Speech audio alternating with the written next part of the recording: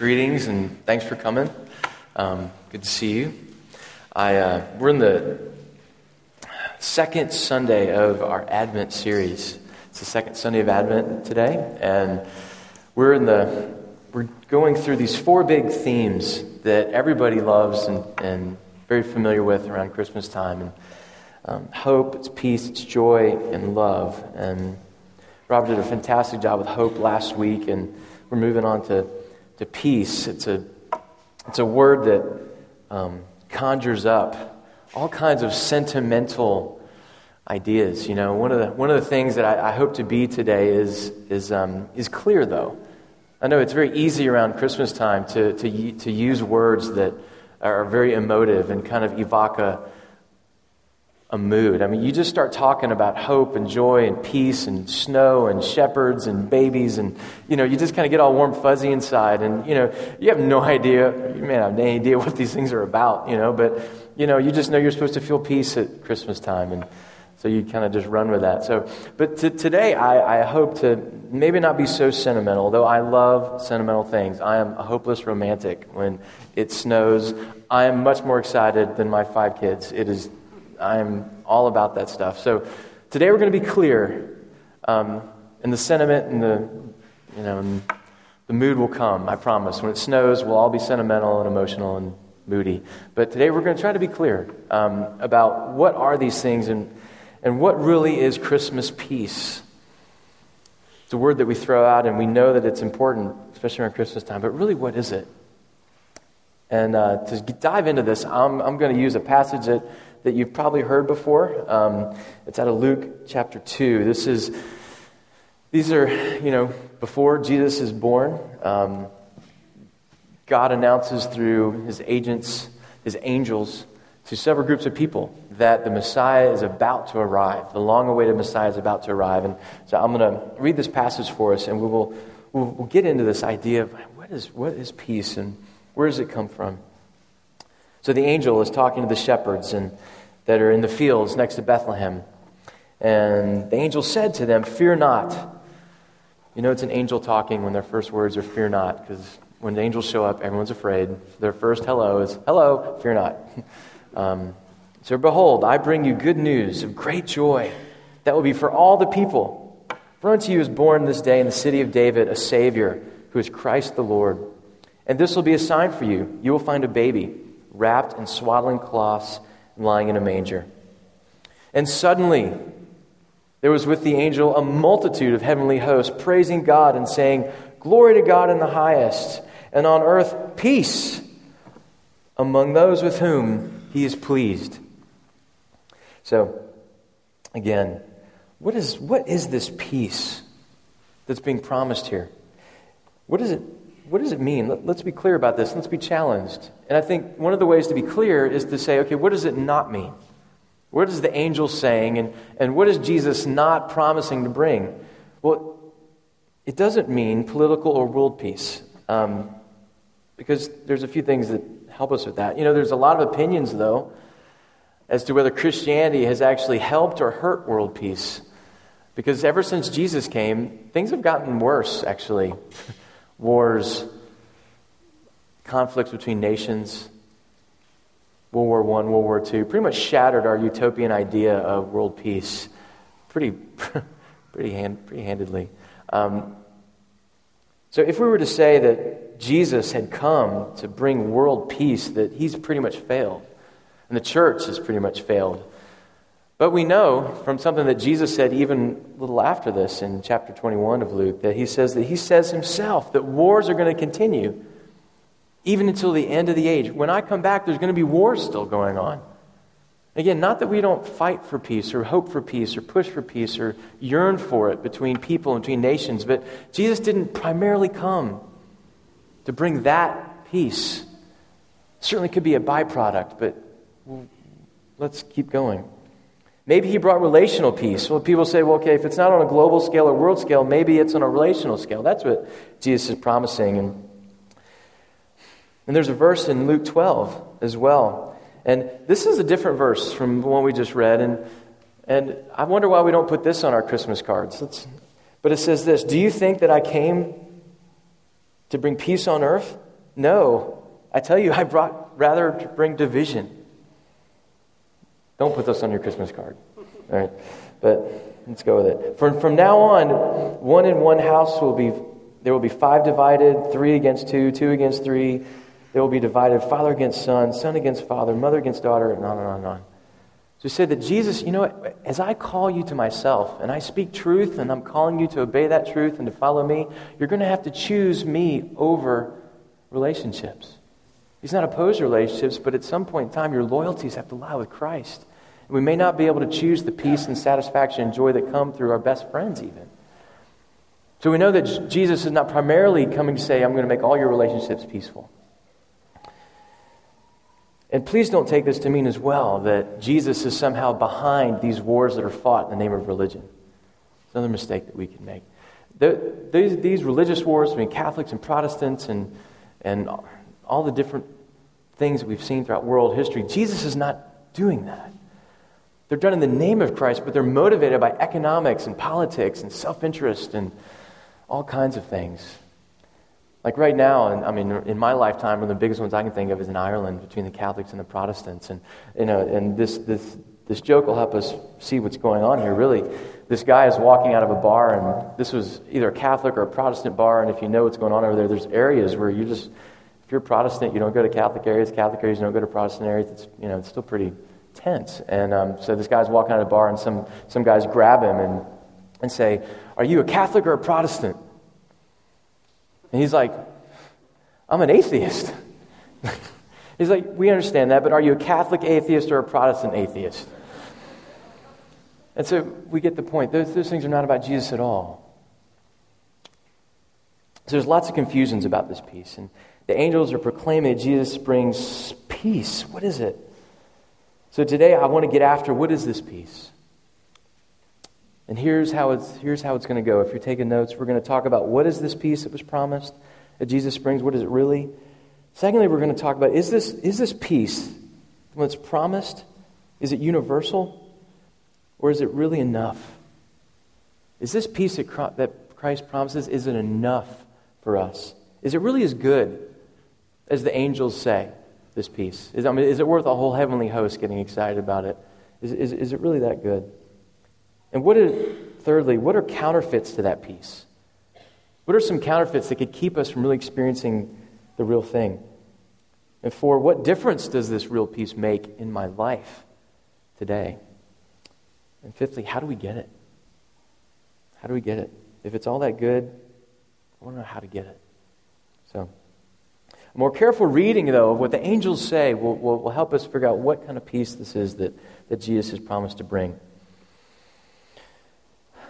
This is what it says again. Glory to God in the highest, and on earth peace among those with whom He is pleased. That's what I read. But I'll bet that's not what you heard. What you heard was probably was really the translation that we've grown up with this phrase. And it was captured first by the King James Version, which said this. It says, "Glory to God in the highest, and on earth peace, goodwill toward men." Now you can see from that reading, it's very easy to think, hey, this is talking about God is no longer angry with anybody. He loves everyone now. And now because Jesus came, now it is universal. I am in love with everyone. Goodwill toward all men is what it says. Everyone loves that idea. But the reality is that most scholars now believe, and have studied it and looked at it, that the King James actually got it wrong. In the original language, it's best understood to mean this.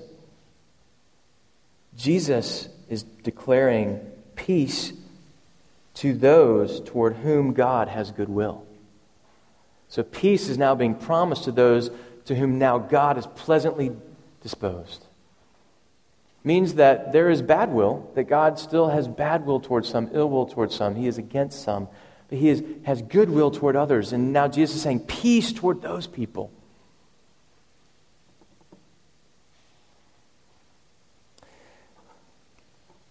So we see that peace is not necessarily between people, between nations, but we see that this peace is really found in a relationship with God.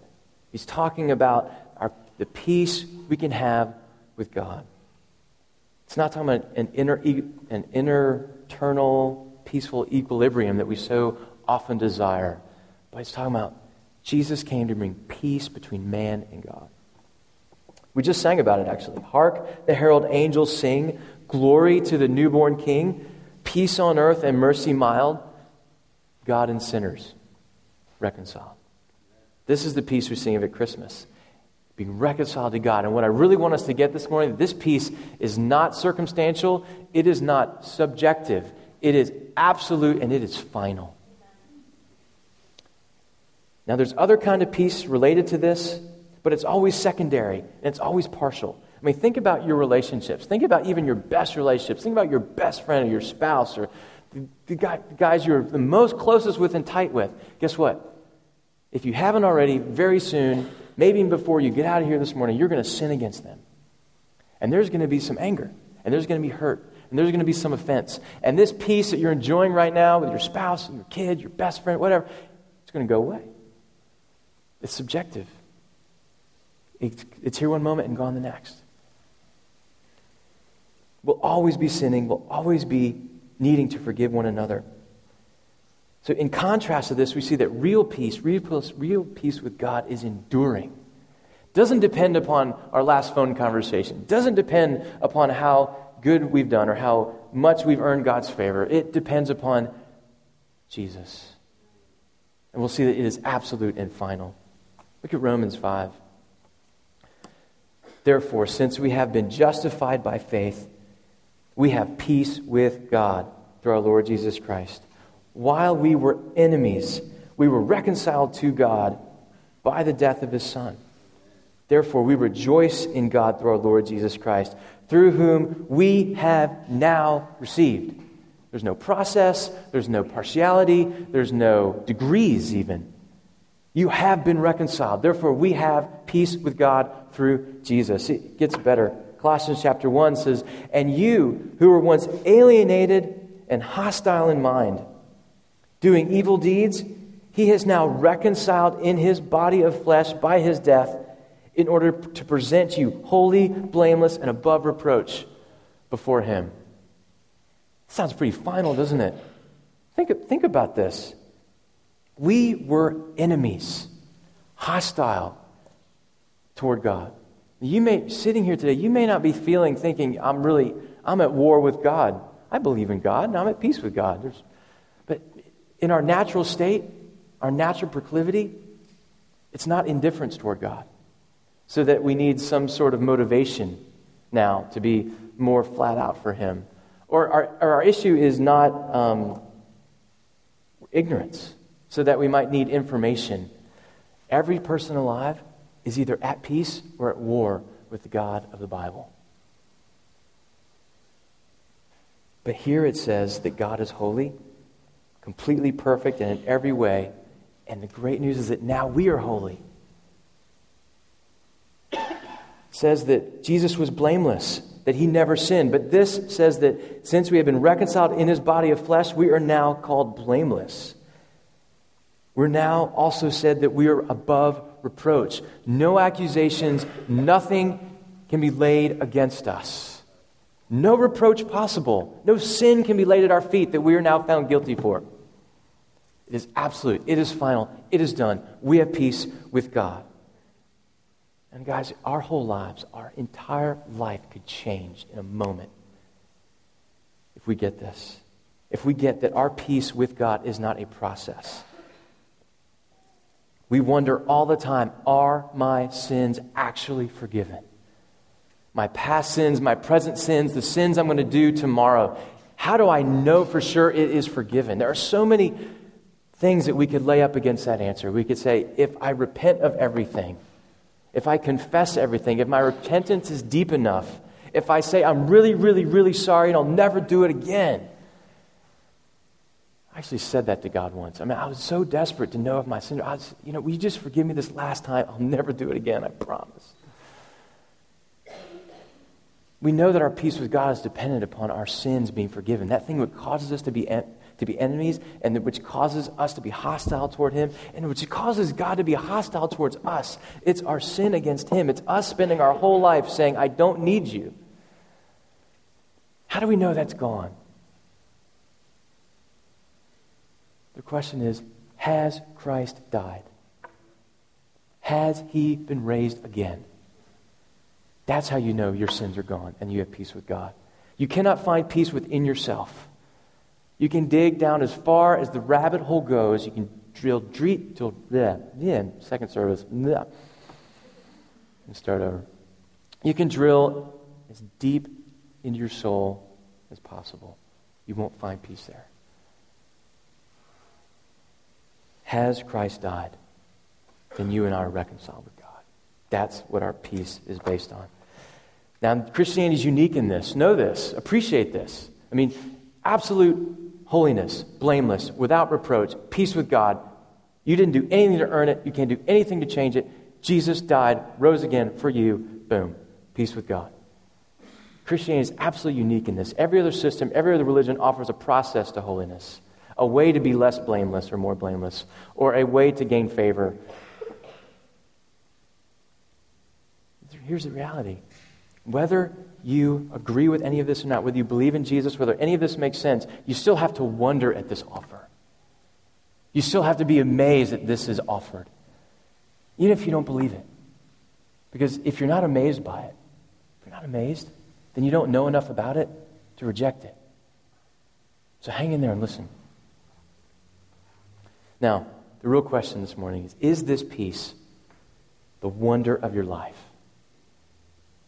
We may think about it. We may know something objective about it. We may intellectually know this. But I want to know, is this peace the real wonder of your life? And if it's not, then you probably don't believe that it's enough. But I want to prove to you that it is. I want to prove to you this morning that this peace that Jesus offers is enough for you to be an enduring peace, to be good enough to sing about. Come with me to John 14. This is taking us all the way from Christ's birth. We're going to fast forward all the way to literally the last day, the last night of Jesus' life on earth, before he dies, before he's raised again. Now, we're going to go to his last conversation that he has with the disciples. Think about this. These men have left their wives, left their kids, left their jobs. These 12 men have left everything to follow Jesus for the last 3 years. And tonight it's all over. In this conversation, this is what Jesus has just said to them. He says, Jesus told them that one of them is going to be a traitor. And then he's going to tell them that Peter, the one that they follow pretty much the most besides Jesus, is going to deny Jesus and all of them before the morning comes. And he's saying that, guess what? This gig is over. I'm going to the cross. I'm gone. And the disciples are absolutely unnerved.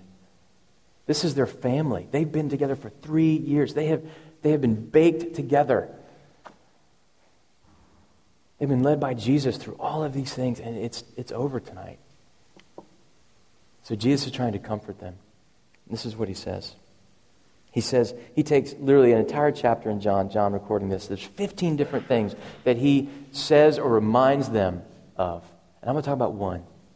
This is the capstone, the end of it all. John 14:27. This is what Jesus says. He says, peace I leave with you. My peace I give to you. Not as the world gives do I give to you. Let not your hearts be troubled, neither let them be afraid. Jesus wants to comfort his disciples. Think about this. He is hours away. Judas is on his way with the Roman posse to come arrest him. The disciples are going to be scattered. Jesus is hours away from bearing the sin of the world. He's about ready to get mocked and scourged and beaten. Yet his concern is not about himself. It's about his disciples. That is peace with God. He's so at peace in this, he can actually care about someone else in the midst of his, hours before his own death and suffering. This is the ultimate reason why Jesus was born in the first place, and it's about to come to fruition, and he cares about his friends. Peace I leave with you. But not as the world gives does he give peace. That's how I want to work through the sentence backwards this morning. So not as the world gives. I'm after clarity this morning.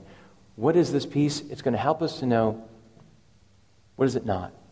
So what is this peace that the world gives? How is it different from the peace that Jesus is? What are the counterfeits? Now, a counterfeit peace that we're all very familiar with is based on circumstances, based on peaceful things happening in our life.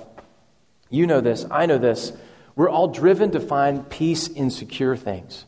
Job security, wife security, home security, social security. I mean, we find security in all these things that are external to us. I know for sure that as long as I am at peace with my boss, my friends, my kids, my in-laws, you name it, then I will be at peace. Of course, there's a measure of peace that comes with those things, but is that really what Jesus is dying for? Those things that can be here one second and gone the next? My family is just getting over a 3.5-month house renovation. We have been living, all 6 of us, well, 7 of us, including me, we've been living about 700 square feet in our basement. Our kitchen was being remodeled and devastated and destroyed and is now rebuilt, thank God. But we literally lived for 3 months eating out of a toaster oven, a microwave, a beer fridge in the basement. Our utility room, right there, literally, we cooked dinner on top of the washer and dryer for 3 months. My wife is absolutely amazing. She kept us fed. Unbelievable.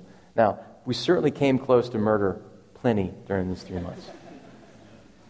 I did not realize how much I needed every square inch of my house for peace.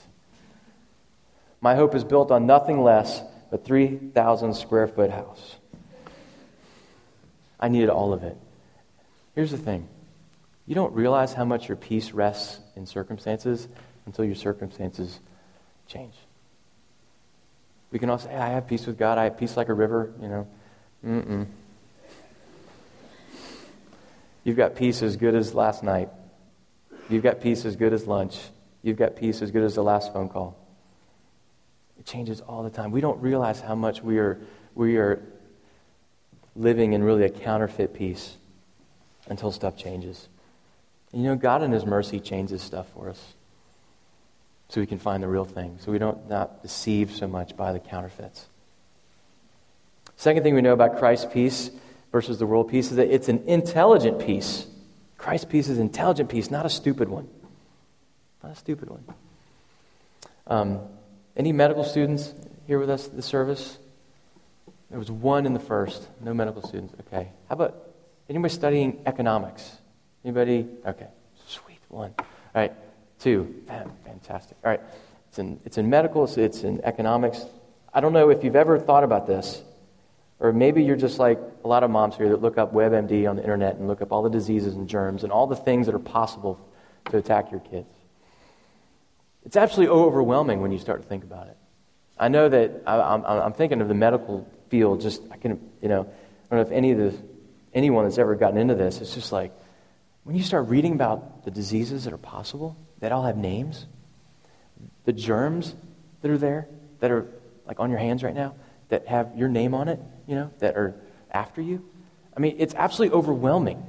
I mean, even for not people that are nervous. It's overwhelming once you get into all the... I just do not want to know what's going on in my body right now. I do not want to know. I'm 40 years old. I need a physical. I'm not going to get a physical. Well, I will, but you know what I mean. I don't want to. It can be overwhelming. And there was a medical student who was dealing with all this and learning all this for the first time. And he went to his professor. He said, based on all the suffering that is possible and all the disease that is possible, how do you stay sane at night?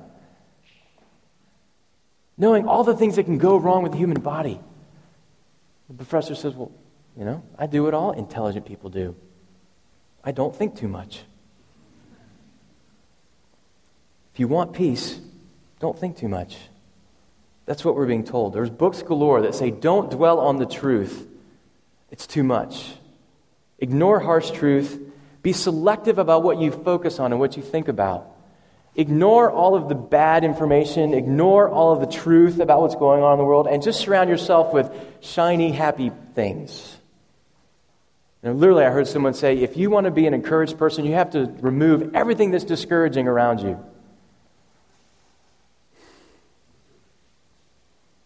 That's what the world's peace does. It actually says, don't think. But Christian peace is absolutely opposite. We don't have to turn away from the realities of life. We can embrace them and the riches of Christ at the same time. We don't have to deny disease and the suffering we see. We can literally take hold of all of the pain and suffering that we see and grab hold of that along with the knowledge that this world is jacked up because of sin and that Jesus is one day going to fix it all to remove the presence of sin and suffering from us. See, we can spend time thinking hard and embracing all this stuff. We do not have to stick our head in the sand when it comes to bad news or intimidating information. Christ's peace allows us to be honest about our sin and its effects. Listen to what Edwards says in his message on this. He says Christ's peace is reasonable. It's a reasonable peace and a rest for the soul. It has what its foundation, light and knowledge. It has the proper exercise of reason, and the right view of things. But the peace of the world is founded on blindness and delusion. They know what is true concerning themselves, the people of God do, the state and condition they are in. The more they know of God and what manner of being He is, the more certain they are of another world and a future judgment and of the truth of God's threatenings and promises. The more their consciences are awakened and enlightened, and the brighter and the more searching the light, the more is their peace established. That's why we're not afraid, after every sermon we preach, to give you 2 minutes to sit in silence and to reflect. Knowing that the peace of God is available for you, we want you to think. We don't want you to be afraid. Whereas on the contrary, the peace that men of the world have is kept in ignorance. They must be blindfolded and deceived. Otherwise, they can have no peace. But let the light in upon their consciences, and they look about them and see what they are and what their circumstances they are in. It will at once destroy all their quietness and comfort. Their peace can live nowhere but in the dark. The worldly man's peace cannot be maintained but by avoiding consideration and reflection. How vast a difference then is there between the peace of a Christian and the peace of the world. How miserable are they who cannot enjoy peace except they hide their eyes from the light and confine themselves to darkness. Their peace is stupidity. Now, how many things do we do to avoid truth?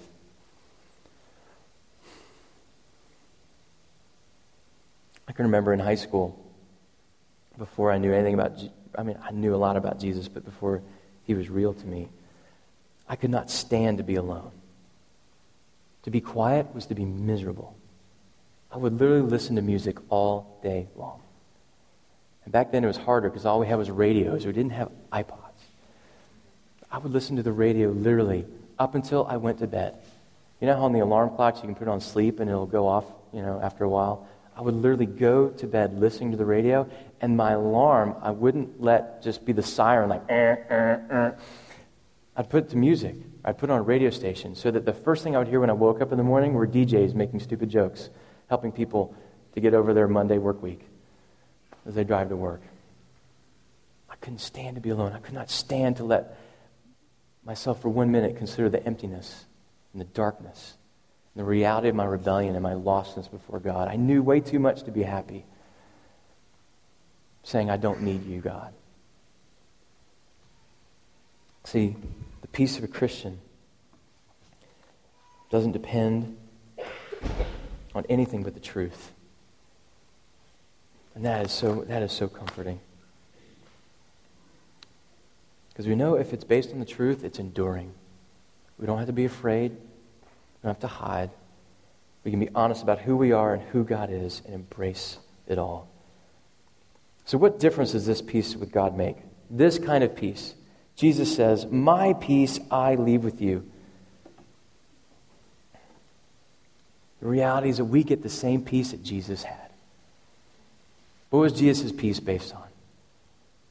Was it based on circumstances? Was it based on how well things were going? If you really read the gospel well, things didn't go well for him. We see that his peace was based on a perfect righteousness before his Father. In fact, John records earlier that Jesus said that the Father has not left me alone. Jesus emphatically declares, I am not alone. The Father's always with me. Why?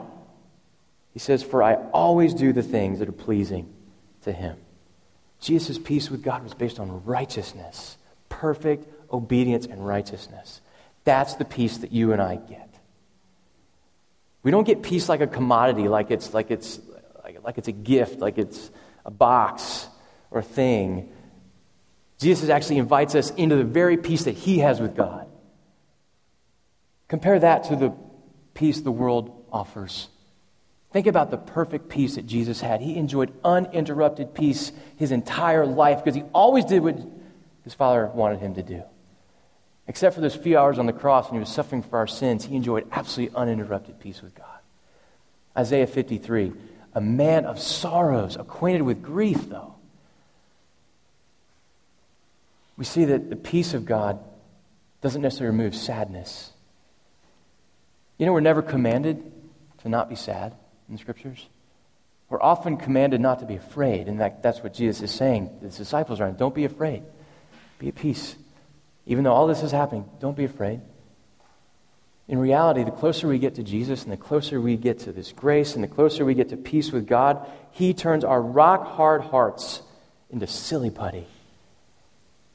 And if your heart gets soft, you're going to hurt. You're going to feel other people's pain. The moment you get your eyes off your sin-sick, shriveled-up, selfish soul, you're going to care about other people and you are going to get hurt. The gospel invites us to absolute peace with God, but it also invites us to hurt with others, to weep with those who weep. Welcome to the club. It's what Jesus did. Man of sorrows, acquainted with grief. He walked around, He saw people that were distressed and downcast like sheep without a shepherd. And it said that His heart was moved with compassion for those around Him. Psalm 46 reminds us, it teaches us, it's an incredibly bold statement about how enduring the peace of God is, the peace that Jesus had is. God is our refuge and strength, Psalm 46, a very present help in trouble. Therefore we will not fear, though the earth gives way, and though the mountains be moved into the heart of the sea, though its waters foam, though the mountains tremble at its swelling. There is a river whose streams make glad the city of God, the holy habitation of the Most High. God is in the midst of her. She shall not be moved. We're supposed to rejoice in the middle of tragedy. We're supposed to have peace in the middle of sadness. It's okay to be sad. It's okay to be real about what's going on. It's okay to feel moved. But we have peace within it and in spite of it. That is the peace of God. David here is not talking about literal earthquake or tsunami, though it could include that. He's talking about the things in our lives that seem as secure as mountains. Maybe it's a job. Maybe it's your spouse. Maybe it's your house. Seem as secure like they'll never go away. But they can get moved into the heart of the sea in an instant. What's going to keep you? The river of God. Peace like a river. And with this heart and with this mind, we can literally absorb anything. We can go through anything. Because it's a peace that is constant. It is a peace that is like a river. Spurgeon said this, quoting Martin Luther. You know how there's some things that you try forever to remember, you can never remember, like a phone number or someone's name, and then there's stuff that you hear one time and you can never forget it, though you want to? I read this years ago, what Luther said. It's offensive, so enjoy it, but I cannot forget it. Spurgeon said, he's quoting Martin Luther, but he said, since sin is forgiven, can it ever matter what happens to you now? Luther said, smite, Lord, smite, for my sin is forgiven. If you have forgiven me, smite me as hard as you will. In a similar spirit, Spurgeon says, you may say, send sickness, send poverty, send losses, send crosses, persecution, what thou wilt. You have forgiven me, and my soul is glad. So guys, we've seen what is this peace that was promised. We've seen, I hope, that it's really enough. We've seen that what the counterfeits are, and we've seen the difference this heart makes. Now, how do we get it? All right, I said everything I said to say this. Remember the context. Jesus is leaving. His hours of suffering are about to begin. What is he going to give his disciples? Here's this phrase. This phrase, it says, peace. The first thing he says is, peace I leave to you. This word leave, it's really the same word that's used for bequeath. What you would use if you were leaving an estate or some goods or some things to someone in a will.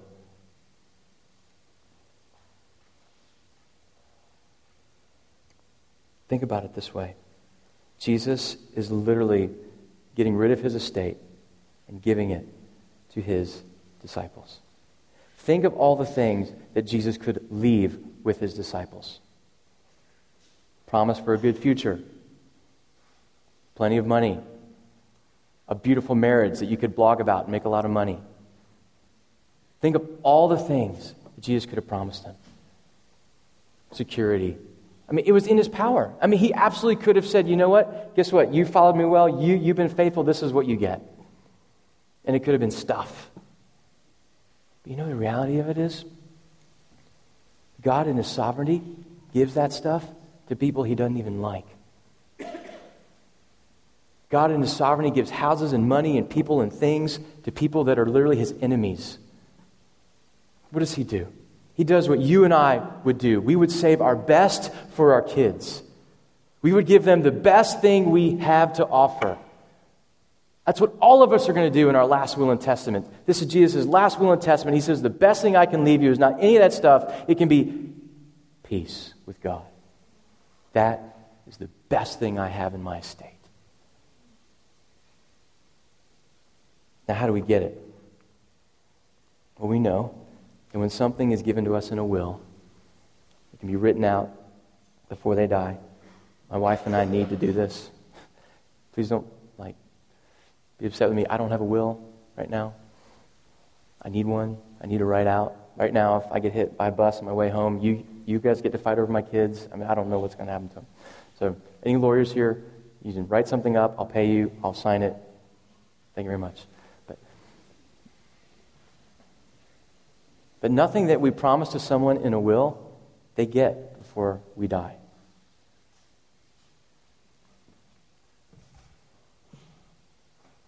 How do we know that we have peace with God? It's not something that we can earn.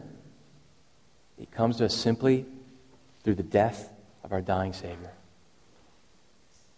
This is how we get peace with God. Jesus has left it to us in his will, and he has died. Therefore, it is executed by. His will is executed and given out. The executor of the will, the Holy Spirit, is now giving us the peace that Jesus promised, and he has died, and we get peace with God.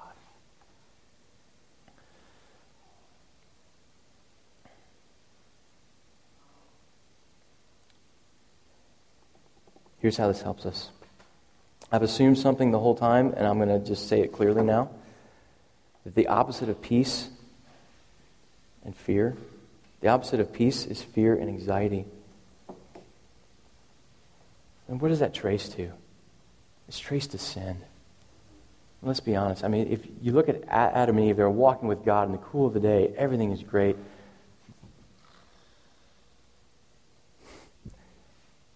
They one day said, you know what, God, I no longer want you. I no longer need you.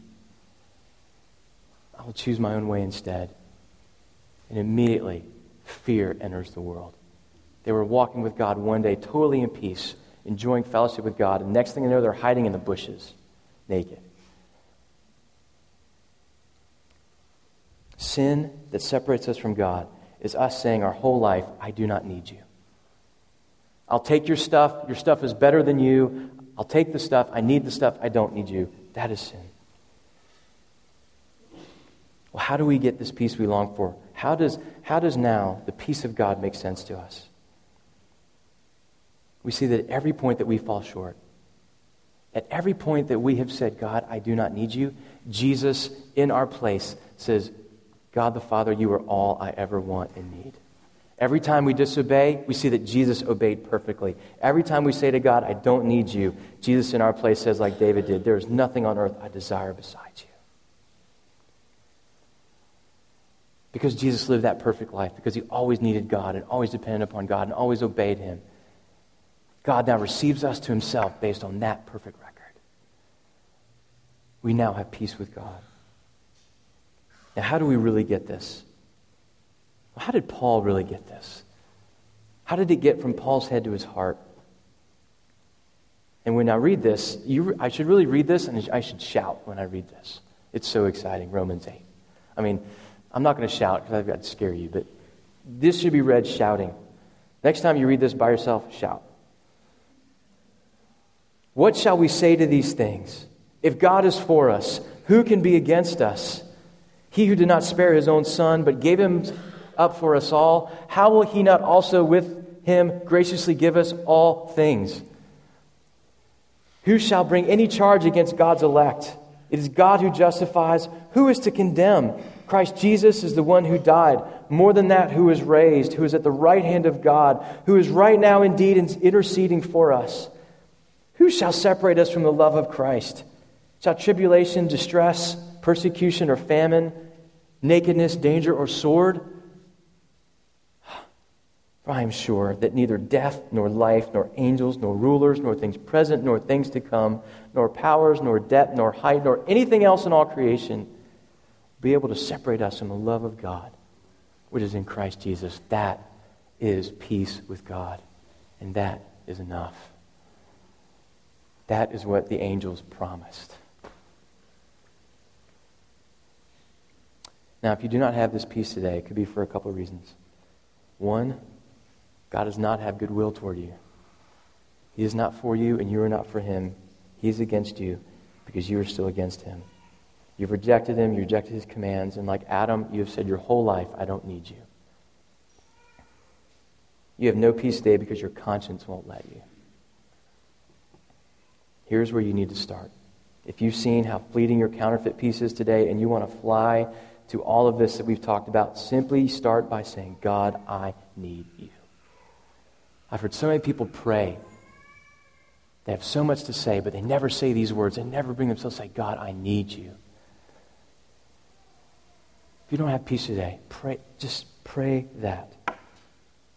Now, for those of you that may know intellectually this peace, and you know it's true, but it's not real for you this morning, I do want to encourage you, don't look inward. Don't try to figure out what went wrong. Don't try to go back to where things were peaceful last and try to recreate the past and figure out and untangle all that you've done to lose your peace.